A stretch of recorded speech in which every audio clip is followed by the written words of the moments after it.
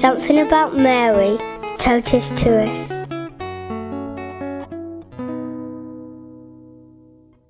Hello, my name is Marina. I'm originally from Trinidad and Tobago, and I am 35.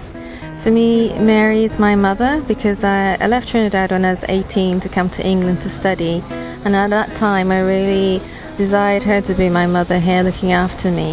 And in scripture, when Mary was given the task of being the mother of Jesus, even in her youth and innocence, she said yes, and that simplicity of her to just carry on, even though she could have been killed for being pregnant and unwed, and to go through the journey into Egypt and everything, show the strength of a mother.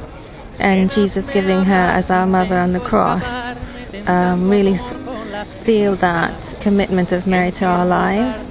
And I've seen her working in my life throughout. Any time I can pray the rosary, and I know that she's there looking after me and guiding me.